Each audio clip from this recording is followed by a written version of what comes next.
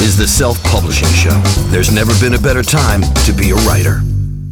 Michael Miller, welcome to the Self-Publishing Show. Great to have you with us. You've gone great guns in just a few brief years, so I'm excited to hear all about your story. But why don't you start off by telling us a bit about yourself? Thanks, James. It's great to be here. Long-time listener, first-time calling, I suppose you might say. So I'm Michael R. Miller. I'm an epic fantasy author. I'm best known for the Dragon's Blade trilogy and the ongoing series Songs of Chaos, which is a kind of big Dragon Rider epic, harkening back to some of the classics of the genre. How did you get going in publishing then? Because I think you started out briefly, at least, in trad. No, I've never been trad published. I did work for Bloomsbury briefly in 2017. So I'd been self-publishing for at least a year and a half by that point. I got a job at Bloomsbury in London, worked there for about a year, and then I left to start Portal Books, which was a digital press that focused on like RPG and progression fantasy. And by that time, my own books were just at the cusp of being viable for full time. So I kind of took the leap a little bit early to do two things, because doing all three would have been, just way too much. Would have collapsed. Did you say you started Portal Books? Yeah, so Portal Books had three founders: me, Taryn Maffrew, who is a best-selling YA fantasy author, and our friend Brooke Aston, who was a marketer at Heinz at quite a high level. So we all had kind of unique insights and skills, and we just got along like a house on fire. I actually met them from an event that Bloomsbury ran. It was like a kind of fantasy day at the Bloomsbury offices in London, where they had speakers, agents, and stuff like that. And it was just an event, but we were all there and we got to talking, and then we found that we had a lot in common, and we were really fascinated by like RPG and what it was doing, and we were all reading it and enjoying it. And so, yeah, we just kind of foolishly thought, let's try this, let's give it a go. And how? That was so we set that up in early 2018. As of last year, I'm no longer involved in the day-to-day. I kind of stepped down as a director. Brooke is now running the show. But yeah, in those first years, it was, full on. Lots of fun in the early days, actually. Yeah. So that's still going. That's still going stronger than ever. I just got to a stage where I was splitting my time, a little bit too much into Portal when my own books were doing so well. And I think when I had a bit of reflection, I always wanted to be an author first, rather than running a full business and having all the extra responsibilities and burdens of worrying about other people's, livelihoods and stuff like that. It's enough to worry about your own at times. But they're going and doing better than ever. So it's really cool to see them just taking off. Yeah. As somebody who runs a small imprint, I know that very well indeed. I'd love just to concentrate on my books. Anyway, yeah. So you got going. You'd already started self-publishing before you had that brief. Yes. I mean, I'm interested in the Bloomsbury bit, because I think you were working on digital within Bloomsbury, which is, for me, a fascinating little glimpse into what their mindset is about digital. Yeah, so I mean, bearing in mind this was back in 2017, so it may well have drastically changed, right? And I was mainly working in the kind of data side of it, so working and cleaning up some of their data internally.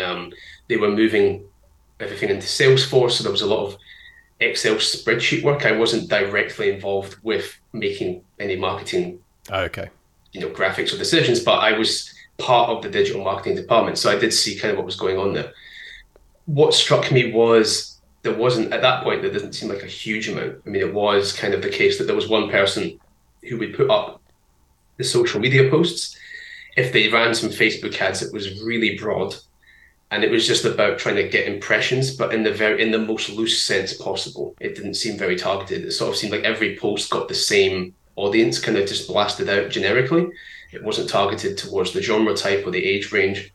And they were selling books directly from their own website, but they had quite strict DRM on the books, and they originally downloaded this very strange Adobe files, which were just difficult and clumsy to work.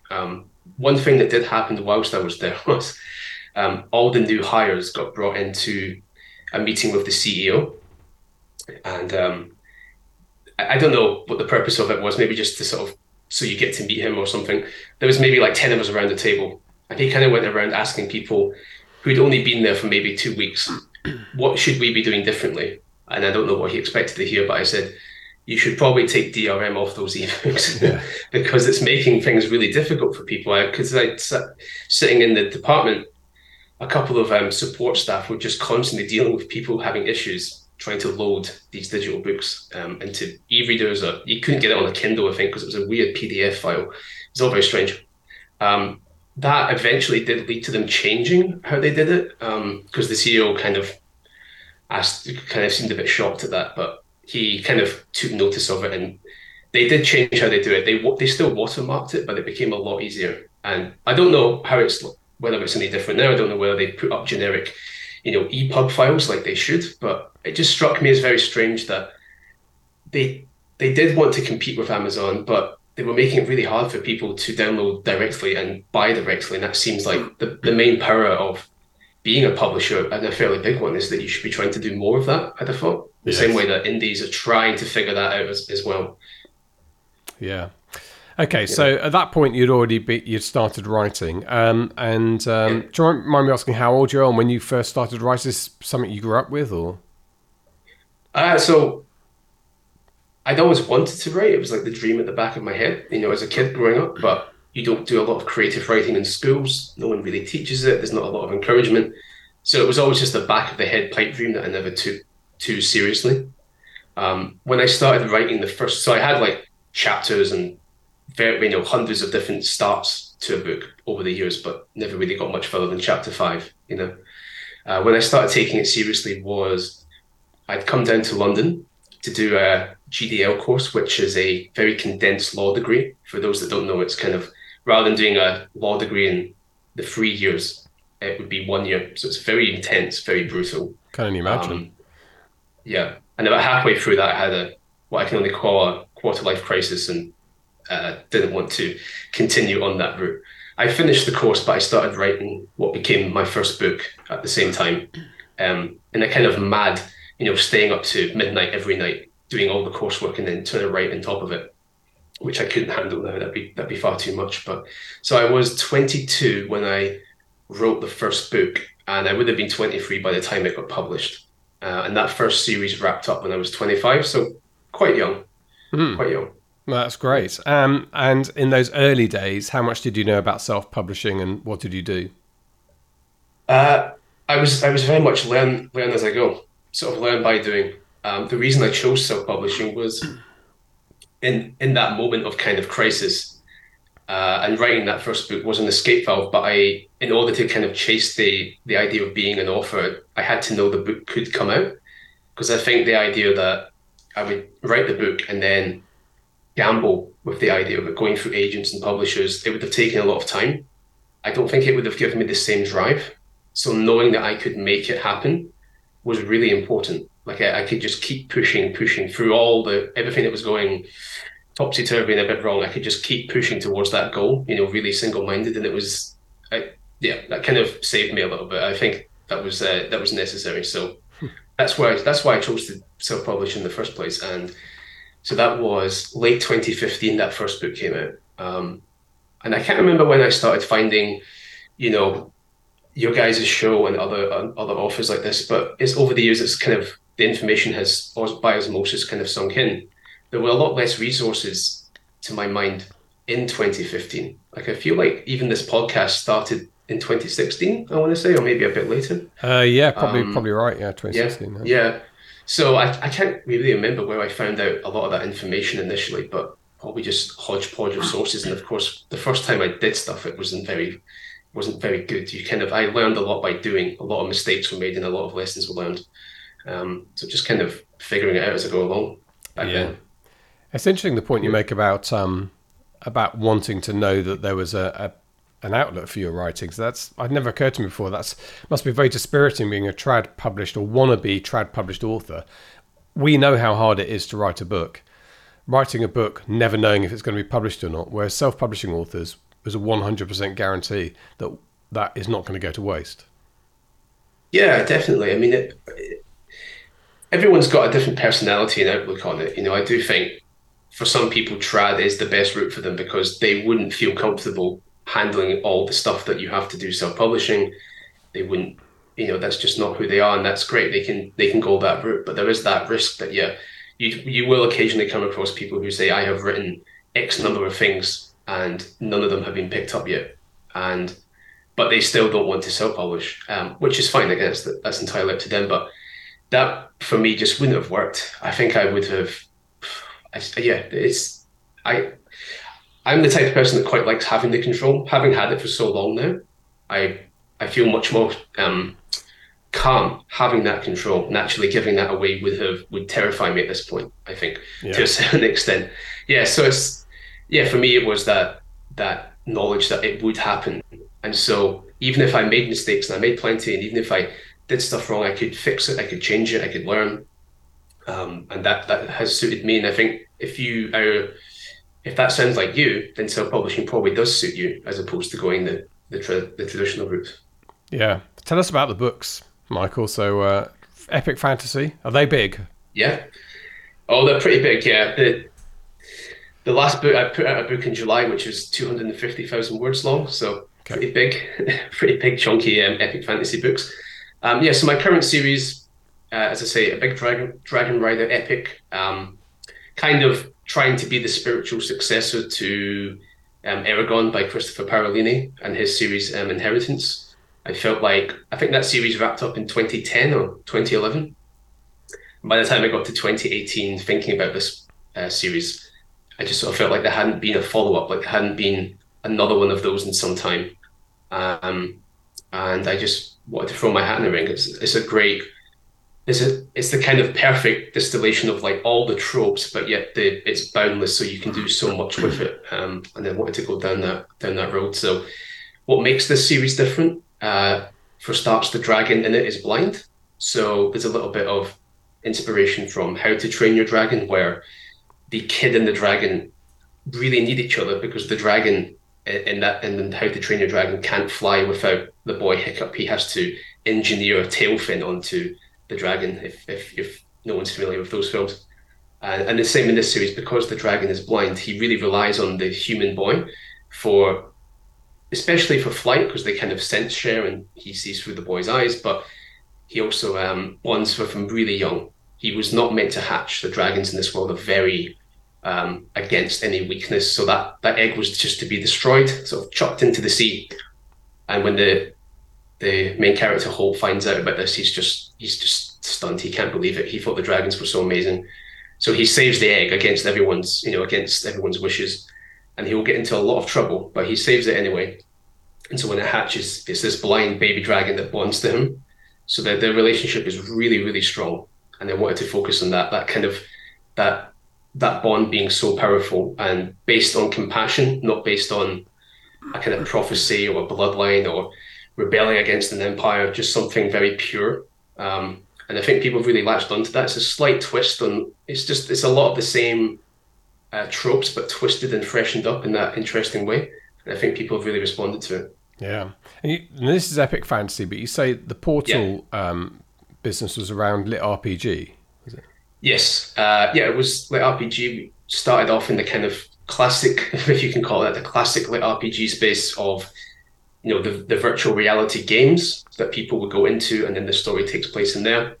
Lit RPG moves very rapidly, and even within a few years, it had kind of moved away from being virtual reality to just more like you fall through a portal into a world that happens to run by game mechanics. You get sucked into another dimension. There's some kind of apocalyptic event that for some reason turns the world into a game. People wanted to get out of the VR thing and just make basically huge, big fantasy worlds that run on very strict game-like mechanics.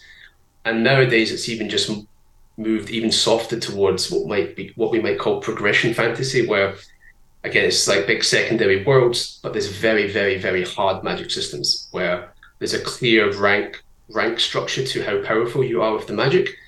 And the nature of a lot of the books are your character starts as a level 1 noob, let's say. They're a nobody, but the promise is they're going to become whatever the god tier in this world happens to be, and you're sort of seeing them go through all the stages of that. the best example of that out there is the Cradle series by Will White. 12 books long. It just finished this year. Hugely successful, wildly successful, and probably the best example of that genre out there. Yeah, you talk about the kind of rules of this. Is that the same in epic fantasy, in that you have to create a fairly hard universe? You can't. We've had this conversation on the podcast before, like the prequels in Star Wars, where suddenly the Force, Right. it kind of lost its magic because they were so loose with the rules. Is epic fantasy? Do you have to be fairly strict about that? No, you can do what you want, just as long as you're consistent. So some Right. people will write epic fantasy stories more akin to Tolkien's magic, which is quite soft. There are some hard rules in it, but it'll be quite soft, quite mystical, ethereal. You don't really understand it. The characters may not even understand it. As long as you're consistent, that will be fine. You don't want to then throw in suddenly a very hard system in the middle of that. I think it's about being tonally similar throughout. But people will set up very hard world rules. Brandon Sanderson is the most famous for this, where his magic systems are very hard in the sense that you, the reader, will understand the magic. The characters will understand it. There may be mysteries to it, which will be uncovered throughout the books, but you will always have a good grasp of it. But I think that is the best way to describe the difference between hard and soft rules for magic. It's kind of more how much does the reader understand versus, the author might have a set of rules, but you keep it hidden to create that sense of it being ethereal and mystical. But if the reader could repeat back the rules to you and understand it, then you've made it quite hard. And it's two perfectly awesome styles. It does split some people at the margins, but I think most people enjoy a bit of both. It's different flavors. For my first series, the magic was quite soft, but in the Dragon Rider series, it's quite hard. The magic between the rider and the dragon is very hard in the sense that the riders have very set abilities, so they can't just do whatever they want. They develop a handful of abilities each that they hone. And there's blacksmithing magic, there's cooking magic. Each of these has their own rule sets. And so the reader knows what can be done. But every so often I leave the door open so that you can bend the rule or, do something in a unique way that you might not initially think of. And so that keeps it kind of fresh and interesting. A bit like playing a game and finding a glitch or a bug in the game that you exploit. I think there's a lot of fun that comes out of that. Yeah. Gotcha. Yeah. I'm assuming you're British by your accent, and I think. Yeah. Is your market mainly Britain, or is the US a big part of it? No, the US is by far the big majority. I think, it's starting to, the UK, Australia is starting to contribute more than it did. But for a long time, I would say 90% of the sales and income was coming from the US. It's starting to, and the US hasn't really changed that. It's just the UK and the Australia are starting to come up a little bit. So that percentage is shifting, but it's the vast majority is from the US. Do you write your books with American spelling or any nods towards American English? Yeah, I do. I do for songs, because for the first series in Dragon's Blade, I did that in UK English because I didn't even consider this as a factor, right? I just wrote it, and then obviously I have a UK copy editor and stuff, so we just kind of wrote it and did it that way. And of course, Amazon only lets you upload one version. And the number of comments I got on that first series, people saying that there was so many spelling mistakes, this person has no copy editing. Mm-hmm. And after a while, I was like, oh, it's just, there is, because the mistakes they were highlighting weren't mistakes, it was just UK English. Yeah. So frustrating as that is, I decided for everything after that series, I would write in US English, and my copy editor would do it in US English. You still get some people who, when you start doing that, you realize how different everything is. Like almost everything is spelled a little different. And also turns of phrase. There'll be a turn of phrase that we will use here that the Americans don't have at all.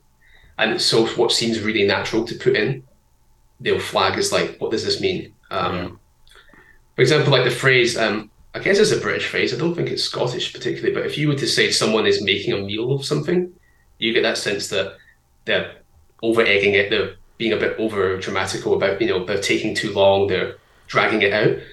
They don't know what that means. So I put that in. So someone came to me back and said, is he eating that what do you mean he's Yeah, making a meal of it? Is he eating? No, no, no. So there's lots of stuff like that which you run into. Wouldn't it be great if Amazon allowed us a the UK version. version, a Yeah, US version, also so that you can put a different cover on them as well? yeah. Because I But think, yeah, that would be which fantastic. is one thing the trad world has been doing for years is versioning Yeah, their books. and But yeah, and it would definitely be helpful, I yeah, think, because relatively speaking, my first series, which was UK English with, I guess, more UK graphic kind of covers, sold a little better relatively than this current series. So my current series is US English, custom illustrations on the cover. You see the character on the cover. Sells really well in the States. It does sell well here. When people see it like physically in real life, they love it. But something about that online doesn't seem to appeal as much. So yeah, it'd be great if you could have separate covers, separate editions. Maybe one day. yeah, maybe. Yeah, So, what are you yeah. doing in terms of marketing? Is it mainly Facebook ads or Amazon ads, or do you do a bit of social media, TikTok? Uh, I never found Facebook ads hugely effective for ebooks. I think most epic fantasy authors struggle in this regard. I think, it seems like romance, thriller, crime works quite well with Facebook still. But for us in epic, it just seems like either Facebook doesn't know who to target or the targeting is very limited. It did work for audio. Initially, I found audio success, Facebook advertising my box set. So I have a 46-hour box set of the first trilogy, which I started advertising during COVID, actually. And for whatever reason, that took off very well then. Of course, it was hard to scale it, so there was a sweet spot with the spend. And then the US election happened, and the iOS privacy change happened. And after that, it just seemed to falter. It didn't seem to work as well. But I was fortunate in that I kind of pushed the boulder up a hill, so I kind of pushed it into the algorithm. And even though I'm not spending any money in Facebook advertising the audio at all now, the audio books keep selling very, very consistently, very high. So that worked out quite well. Um, I would encourage, I mean, so from my experience, audio ads for Facebook did work for me. I don't think they work as well now because of those changes, but you should give it a try and see because the audio store is like what a third the size of the ebook store in terms of how many sales will equal a ranking. Even a small amount of spend, like £10 a day or something, you'll see results because if you get some sales in audio, your rank will jump up quite a bit. You'll see a really noticeable difference. Whereas if you got a handful of ebook sales, you might not see that difference in the ranks quite so much. Yeah. So it should be really obvious if it's working. You'll know really quickly and you can keep it going or turn it off. So at the moment, I don't spend anything on Facebook. I do run Amazon ads. Um, they kind of seem like life support in a way. Like there's a sweet spot again. Like it's really hard to scale them, right? If you tell Amazon to double the budget and double the bids, it sometimes just shrugs and goes, "Nah, Yeah. no, I'm not going to do that." So I found the sweet spot where I can keep it running a budget I'm happy with, a bid I'm happy with, and that just sort of ticks it along, getting that visibility just in the background. And then after that, it's been more recently in the last year and a half or so, I've been making a big effort to reach out to a lot more uh, book reviewers and booktubers in the epic fantasy space. Um, I've become aware of how many people are still relying on finding their books from going into bookshops. There's a lot of people that still go into shops to look for stuff, and so they're never going to find indie stuff, and they're primarily print readers. And so reaching out to some of those influencers seem to talk to those people like that kind of space, which we might call in quotes trad readers, but only because their preference is print, their preference is bookstores.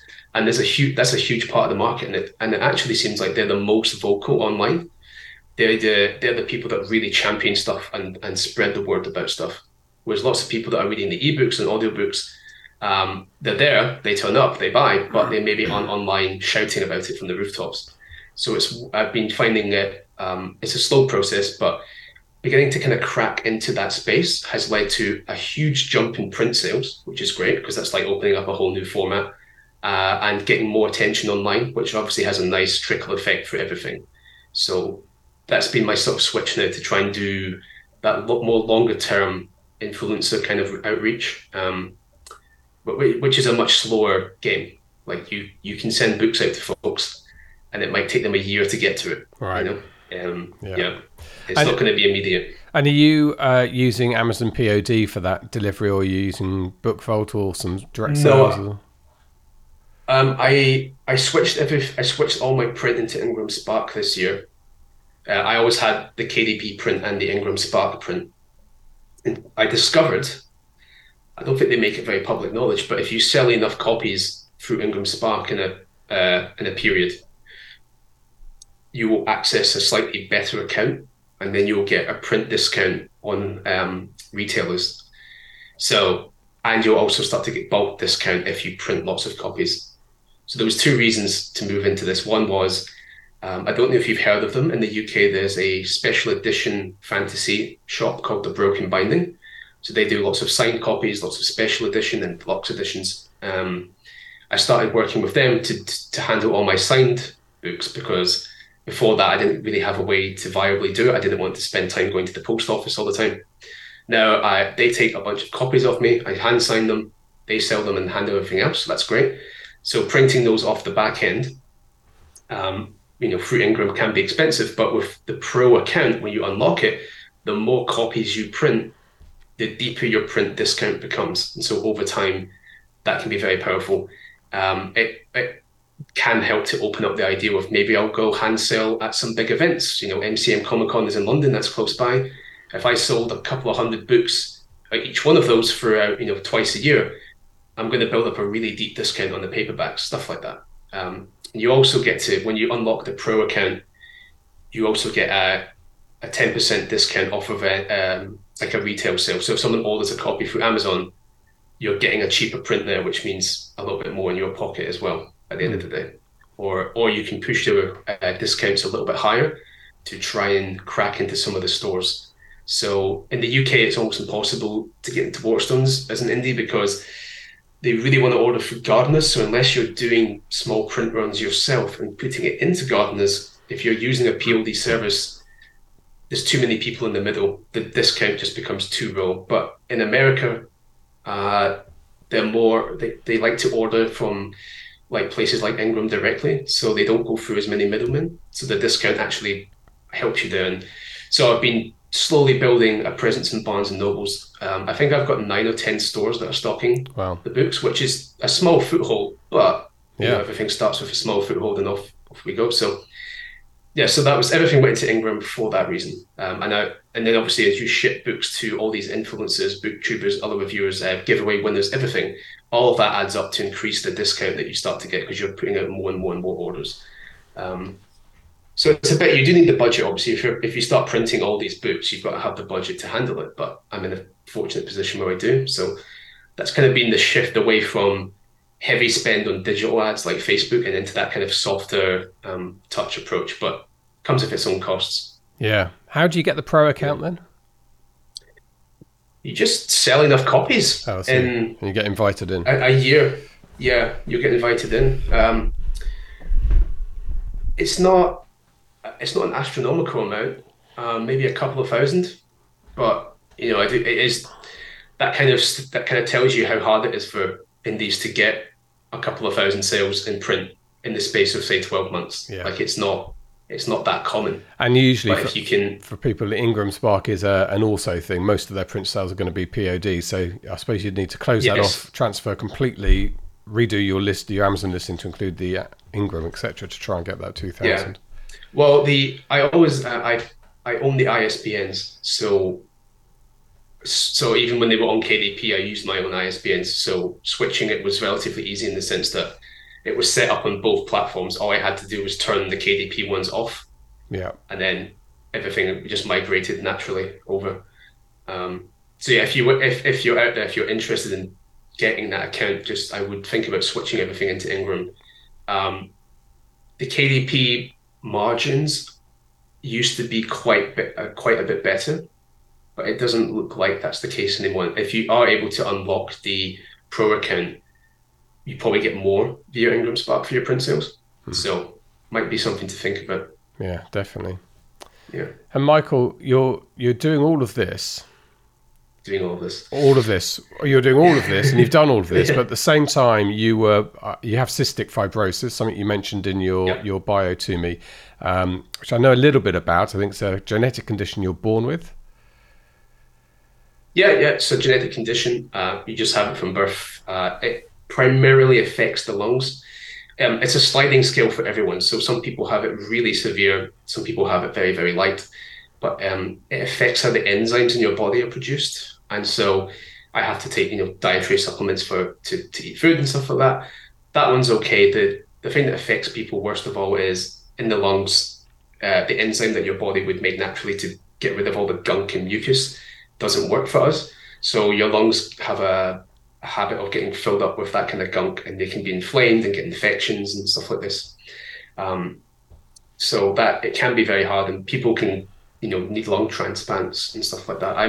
I'm fortunate that I never was that severe, Right. but it was bad enough. Every so often in 2019, I had two infections that were bad enough that I was in hospital for a total of like 2 months over the year. Like it can be rough. It can Yeah. be very rough. And massively Yeah. inconvenient when you're running your own publishing empire.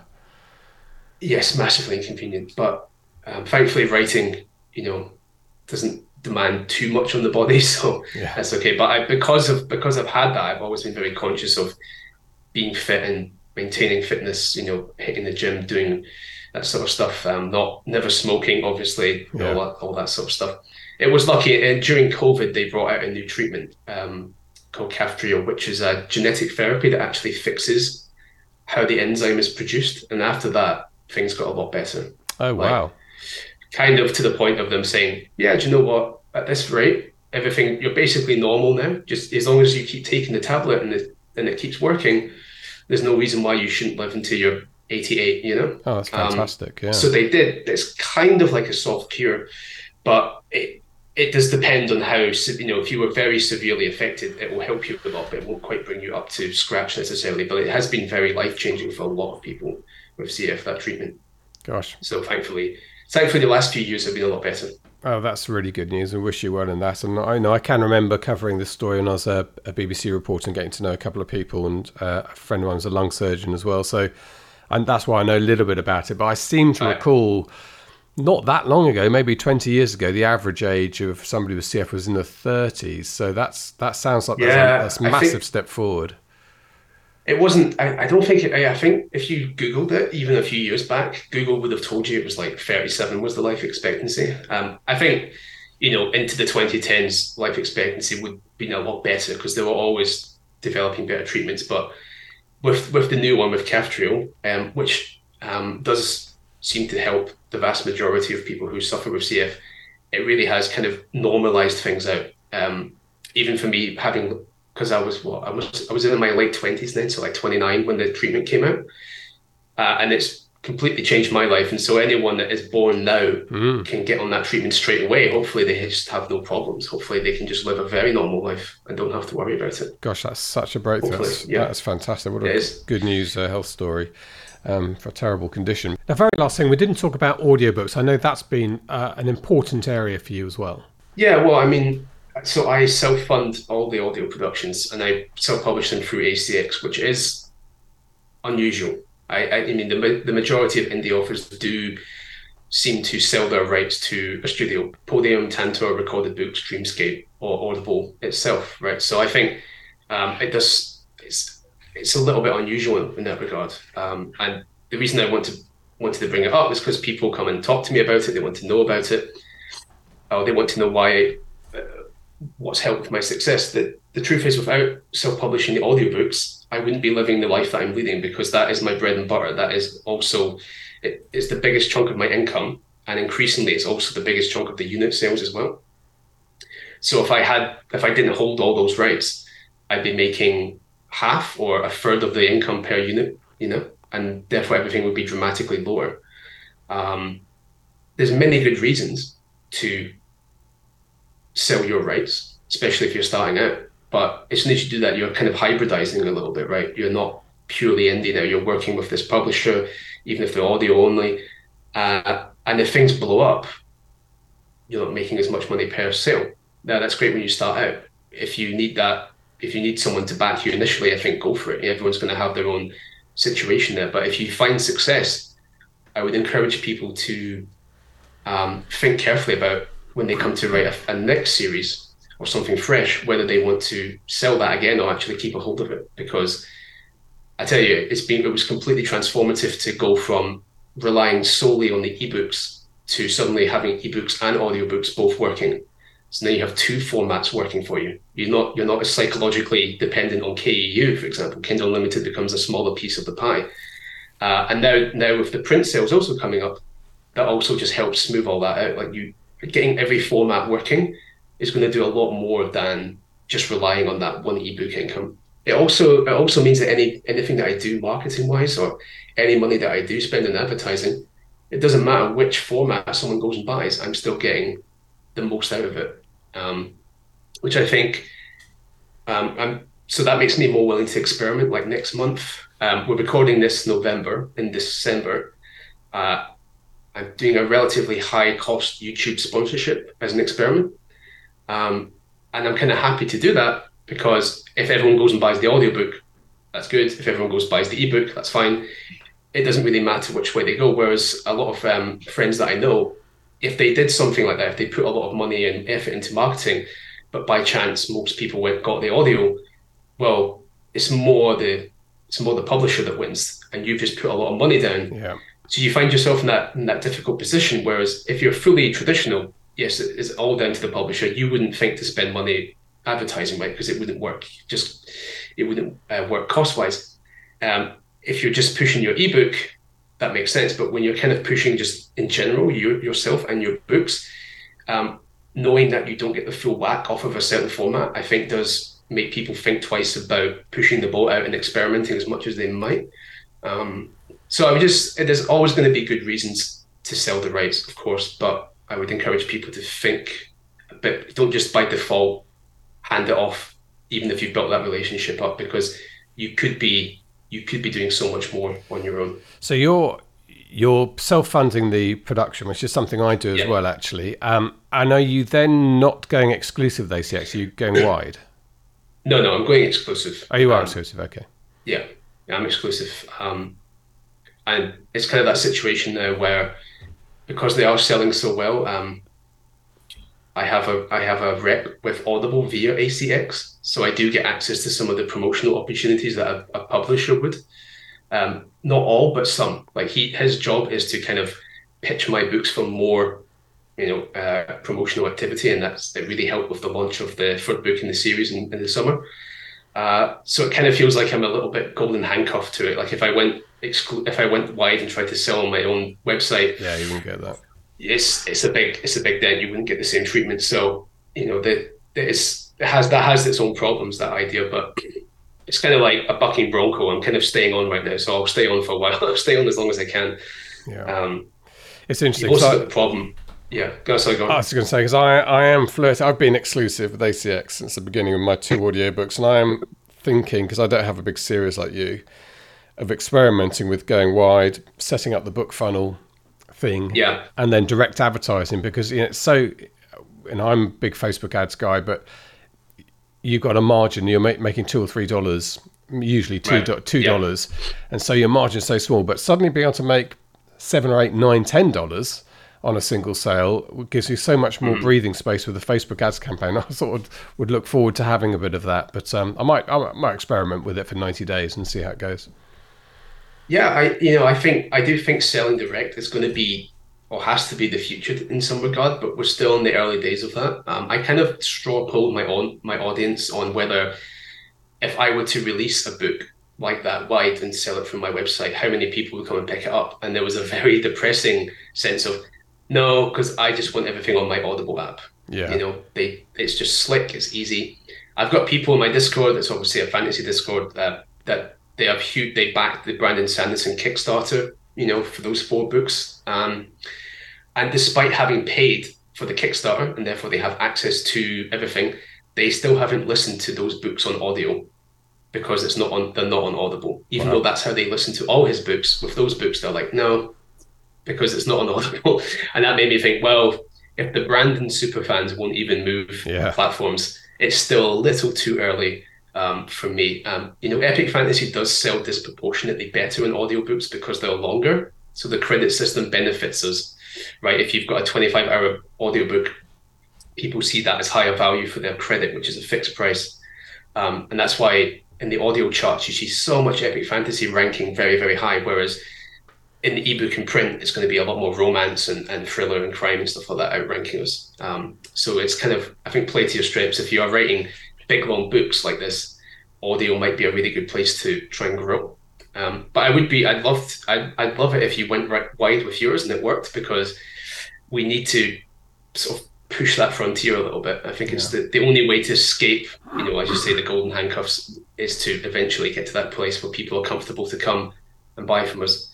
I'm experimenting right now with that by, I have 2 novellas that I'm releasing for free on my mailing list as like an incentive, and I also got them recorded. So I'm offering my audio book listeners something as well, rather than just the ebooks, because why would they want that if they're audio listeners? So I'm in the process of doing that with BookFunnel and setting that up and learning all of that, and hopefully getting people used to it, so that maybe one day in the future we can try that. Brilliant. Okay, well, Michael, it's been really brilliant talking to you. Like I said earlier, you've done a great job, and you're building quite an empire there. So I'll let you know how my direct sales go with audiobook, and you stay in touch with us so we hear how you're going as well. Brilliant, thanks, James. This is the Self-Publishing Show. There's never been a better time to be a writer.